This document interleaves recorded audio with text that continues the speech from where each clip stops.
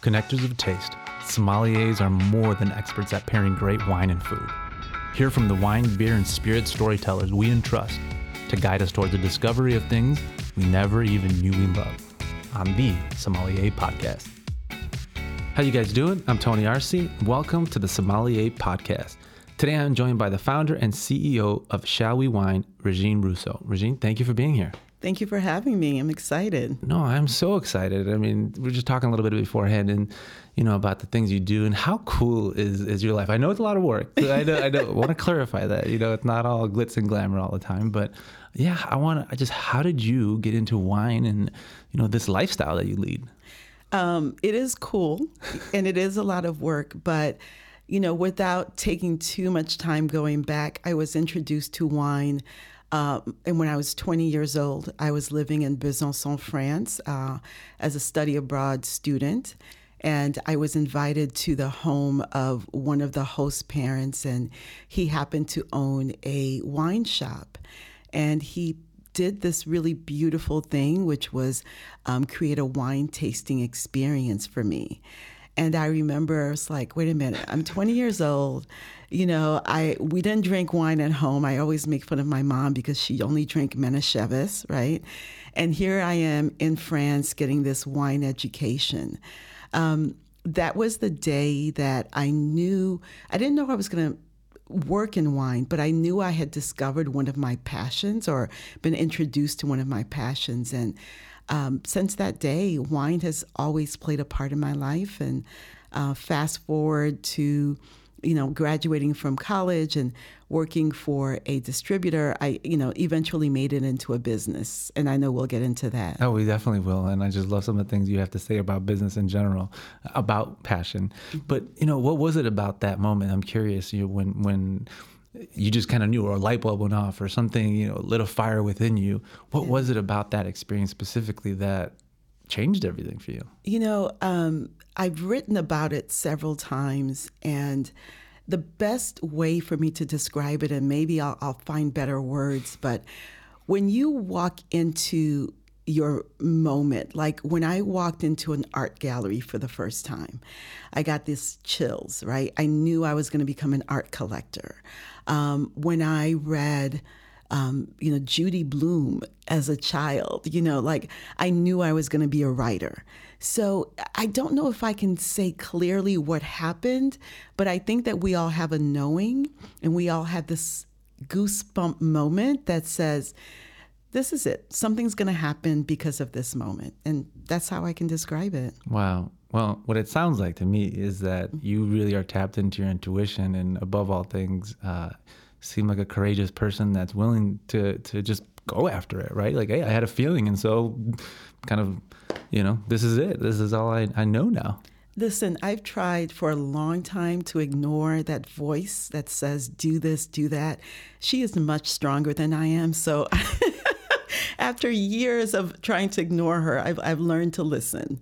Wow. And so now you're on this journey with wine. Mm-hmm. One of the things I loved about what you had said, turning your passion into a business. Yeah. And that's something that you really did do, right? But how did you find your niche within the industry? I mean, you had writing. It could have gone a totally different way. I mean, Judy Blume wasn't writing about wine. She should have been. Right? I'm sure she was drinking wine. It might have been inspired by wine. So for you, what was that that really was, it's about wine as much as you write. I mean, you're writing about wine for the most part, right? Yes. So yeah, just how did you cultivate this lifestyle where you said, this is really what I want to do, is how I want to make money as well, have a profession within it. When did that happen for you, and how did that happen for you? So it took a long time because, prior to 2013, so I actually started Shall We Wine back in the late 90s, early 2000s. I was working for a distributor at the time, and what I really realized is what I like was turning regular people, consumers, onto wine more than people who I worked with, right? So at working for a distributor, you're selling wine to restaurants and to retail stores.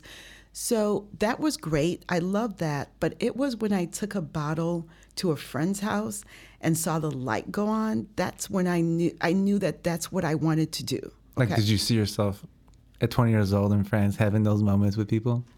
Well, not in France, but when I came back to the U.S. Did you relate to their experiences, like in those light bulb moments? Yes. When you were in France? Yes. Right? And to be honest, it's like I knew I was introducing people to a world that they didn't know. For sure. Right? And it was super cool because it's like, oh, maybe they're going to feel as excited. Maybe they're going to want to travel around wine in the same way that I wanted to, back then. Absolutely. So anyway, what was your question? Now I forgot. How did you cultivate and then, Okay, so the journey of the business. Yeah. Okay, so I'm selling wine and liking it, but realizing that there's something more that I want. So I start this, Shall We Wine. I started doing these pop-up events in 98, 99 when there wasn't like, you couldn't buy tickets online. It was just Ticketmaster, right? Which was super expensive. Right. So I was going around like selling tickets to my events. Like you printing them out kind of thing? Yes, awesome. absolutely. No, it wasn't awesome. I was like pulling up to someone's job downtown and was like, okay, meet me at the car. Come get your tickets. I was hustling. I was hustling. Good for you. And side hustling, right? Because you still had a job. Exactly. So, and I'm glad you brought it back to that because throughout my entire life, up until 2013, I felt like I was always hiding a part of myself. So I had a full-time job working for a corporation. So I left the wine industry. I went into pharmaceutical sales and medical devices. Then I worked for a litigation consulting firm. And all that time, I had these side businesses, right? And I told myself that you can only be one thing. And I really believe that. And so that one thing for you was your corporate identity? Exactly. And I had to hide everything else. Sure. 2013, the company that I was working for laid me off. And I think of it as like one of the best days of my life because I was pretending to be someone that I wasn't. So I sat on my couch and made a business plan. But I didn't do it in the way that an MBA would tell you. I said, what the heck do you want to do with your life? What do you want to be when you grow up? Exactly. And how do you want to live, right? It wasn't about what I did. It was how do I want to live? I like calling it like designing your life. That's right? It. Yeah. And I designed the business around what I wanted. Yep. So what I wanted was to bring my full self into a business. I wanted to use all of my talents, and I knew that I wanted to go back to my passion for wine because I never stopped loving wine. I just didn't know how to make it a business. And it seems like not just wine, but people and the what that does, the relationship it creates within wine, right? Absolutely. Absolutely. So Shall We Wine was relaunched, and I knew I wanted to work with people. I knew I wanted to work with brands and help them sell wine. And I created a business card that said, Shall We Wine, in-store demos, which we'll talk about that. That's what we do, events, and TV.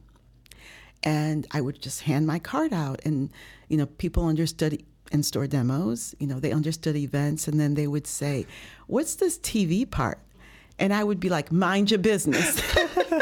And they would say, what TV show are you on? And I'd be like, just don't worry about it. It's coming. It's coming. Yeah. It's in production. It's in production. And so, that's how I rebranded or started the business. And, in the last 9 years, I've added services. I've taken things away. And as we were talking about with your own business, you have to reinvent, you have to shift, and then you have to determine which ones of your services are really profitable, are worth your time. And so there've been a lot of changes to get me to this point right now. You've been sculpting it. I've been sculpting it. And figuring out what works and what doesn't. Yes. So in terms of what you do in creating experiences, right? Because I think activations, I don't want to say it's straightforward, but it is straightforward. Okay, good. Mm-hmm. Now, but experiences can, you could go in any direction, right? And really create. What is it that you try to focus on, or what's that level of service that you provide your clients to create the experiences that they're looking for? Or, is it a combination of not only what they're looking for, but also like, hey, we don't know, and we want you to just tell us. Yeah, it's a lot of a conversation, right? So I'll give you an example. We used to work with a pretty big whiskey brand, High West. Okay. And we started doing activations for them. This was back in, say, 2015, 2014. And through that relationship, I developed a relationship with a local marketing person, and they wanted to reach more consumers. So we created these small experiences highlighting their brand. One of them was we hired a mixologist, and we created cocktails and paired the cocktails with popcorn.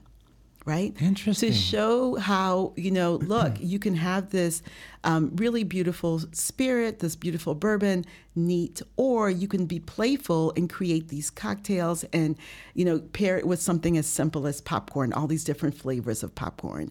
Same brand, we did an experience with them where we did bourbon and brisket, right?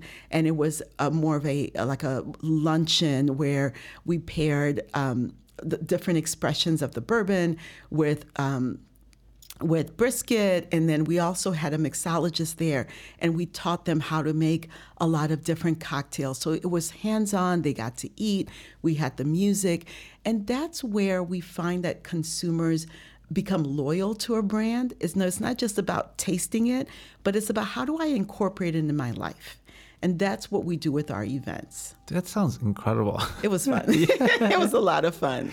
So I mean, as much as you're into the wine and those things, and on one end you're writing about it, and that's a job in and of itself, yes, right? Like it is. That's a career that you can focus on that and do nothing else and just write about wine. But here you are creating events. I mean, you're like, it's this whole community that you're really embracing and cultivating through it, right? That on one end, you're writing about it, you're creating this education through your expertise, but on the other end, I'm sure that you're even offering that expertise through the events that you create, right? Yes. How do you manage all of that? Well, like I said, when I came up with the plan, I wanted to use all of myself, right? And so these are things that I'm interested in doing, but more importantly, there are things that are effective. So if the goal is to show consumers how to incorporate wine and spirits into your lifestyle, then everything that I do is about that. So the writing is about that, right? Because the column that I write for Pix Wine, Pix, they're stories. And they're not like, here's the soil type. They're not about, this is the climate of the region, which are very important. But it's more like, here's a story. Like I wrote about the last one that's going to be published this week was about what Paris means to me and missing Paris. Aww. And then talking about the wines that transport you back to Paris, right? So the goal is putting wine and spirits in a context where regular people can feel connected to it. So that's what the events do. That's what our Instagram page, that's what the work that we do for clients, where we create videos for clients. Again, lifestyle-driven videos so that the consumer says, oh, okay, this wine, Pinot Grigio del Venezie, is going to be really good with my salad. And here's why, So anyway, that's what it's about. No, and it's one of the things that I really appreciate and love that we're doing is this approachable take on everything, right? Not just wines and spirits, and beer, but really all our podcasts. And so one of the things that when you had mentioned was, you like bringing people in, but meeting them where they're at. And Absolutely. So despite your expertise, I feel like, and I would love to hear your opinion on this, but the majority of people don't know anything about wine. That they're like, hey, I know I like red, I know maybe I like a cab, but beyond that, that's kind of it. And so what's that approach that you take with people, or the advice that you give when people are interested in wine beyond just, I like red or I like white, and they want to explore that? So let me say this. One thing that I always remember is I don't know everything, right? There's a lot to know, right? Right. I'm always learning. And I have my colleagues, and we sit down, we study together, we taste together, and we learn from each other. So I always meet people at a place of, we're going to study and learn together. Even though, yes, I have the title, yes, I've done the courses, because I'm going to learn something from you as a wine novice, right? Because I love listening to wine novice because their descriptions are so awesome. And I'm like, ooh, can I borrow that? Can I use that description? Because you're walking into it from a pure sense, right? Right. So the first thing I ask is, if you say you like red and you like white, I work with the wine and spirits curious. So I would say, what are you curious about? What do you really want to know? Do you really just want to find more wines to drink? Do you want to impress your girlfriend, your boyfriend? You're like, what is it that you're trying to do, right? So that I can help them, with one or two pieces of advice that's going to move them a little bit closer. So if you say, I like red wines, but man, every once in a while, I just want something really refreshing. I want to try something lighter. I don't want to always drink Cabernet Sauvignon, right? Then we'll say, okay, well, you know what? I'm going to introduce you to a Russian River Pinot Noir that might be a little bit fuller in body than a Willamette Valley Pinot Noir. But I'm going to go take you on your journey and give you something that is lighter, but still maybe a little bit richer, so that we're not going to shock your palate too much. So that's what I do. I like to create a journey so that, I'm taking you out of your comfort zone, but not too far out of your comfort zone. No, I love that. And even as you're saying it, I think even for me, kind of missing the point of everything you're doing, and you hit on it so well, but it's this journey that you're on, right? Yes. That it's about the journey. It isn't about the arriving at a place where you become an expert, but rather embracing that journey and saying like, along the way, I get to try all these different wines and find out what I like, find out what I don't like. Yeah. And part of that is you, with the experiences you create where they have the opportunity to do wine tastings, right? Mm-hmm. So when you have these activations, and it's pretty straightforward, like we talked about, and you're there for a particular purpose, you might do a pairing, but what about, are those experiences also for, not brands, but rather just companies who want to put on a experience for their, for their employees or their clients or whatever it is? Like, how much of that do you do? Absolutely. I would say we do more of that work than activations, primarily because of COVID, right? Because of COVID, we couldn't do a lot in person. So we have corporate clients that we create experiences for, where we work with different vendors. We ship out beautiful boxes that have cocktails and have snacks. And then we get online, and I will take them through the cocktails or take them through the wines. Now that the world's opened up, we have this for consumers. So if you go to our website and you check out our events, we're going to start doing in-person events where, hey, you want to learn about wine, you want to taste sparkling wines. We'll do an in-person event, not sponsored by any brand, but brands that I just say I really like. And you might try a cava, a prosecco, a champagne, even a sekt, which is a German sparkling. So we do want to create and always create these experiences for just regular people who want to learn about wine.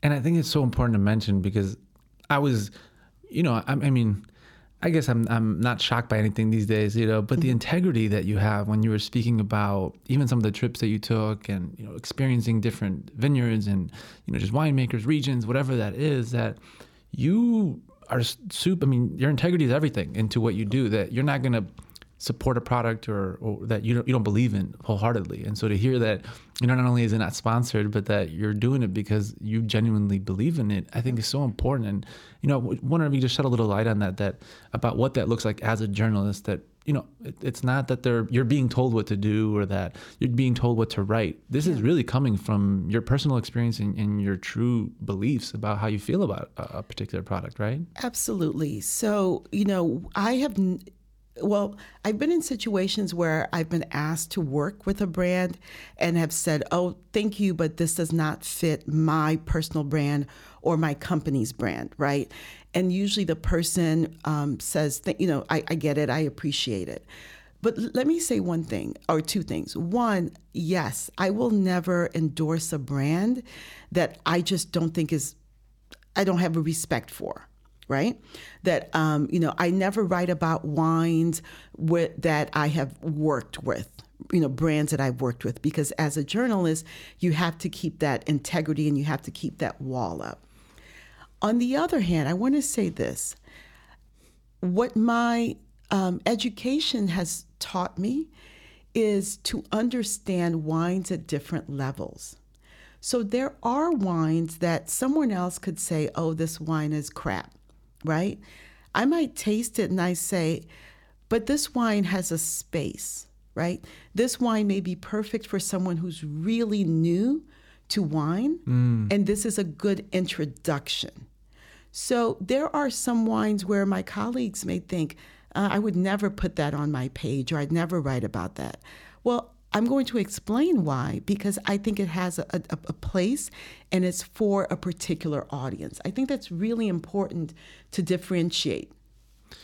Well, and I think it shows your wisdom in this space too, that it's not just about you, right? Absolutely. I mean, you're really writing for the reader. Absolutely. and trying to be objective about that, while understanding that you do have an opinion. Yes. And you have preferences, Yes. right? Yes. And one of the things that you just mentioned that I think is so important to bring up is your personal brand.